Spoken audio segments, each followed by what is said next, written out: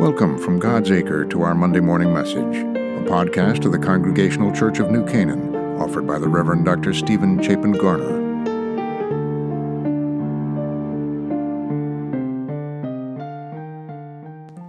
Friends, I really enjoy preparing this podcast for you each week, and it really moves me that every week we have between 50 and 70 folks who access this little weekly meditation. I do want to ask a favor, though.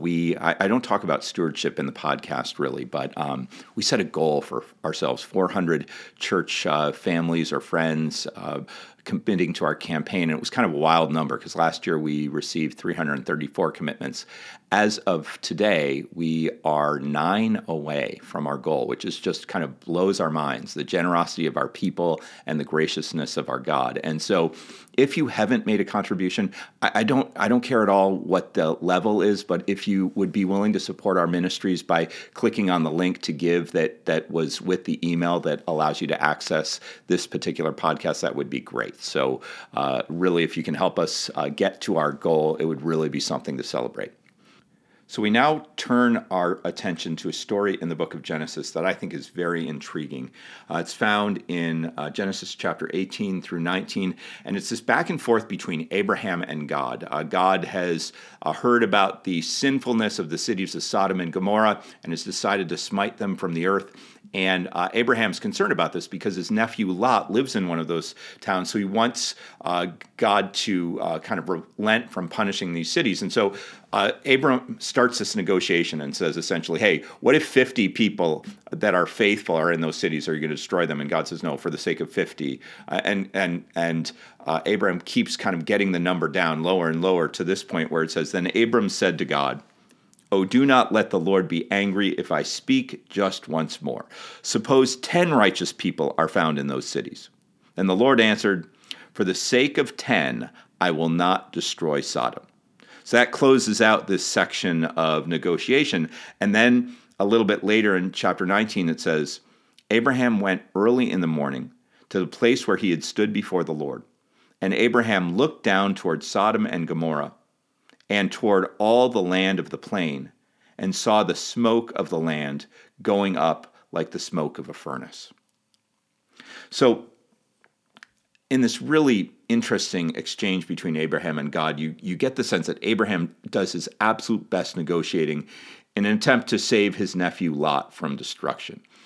So, if you know the story, God, in the form of 3 men, came to Abraham's tent to let the old man know the divine intention to obliterate these sinful cities from the face of the earth. Sodom and Gomorrah were going to be gone.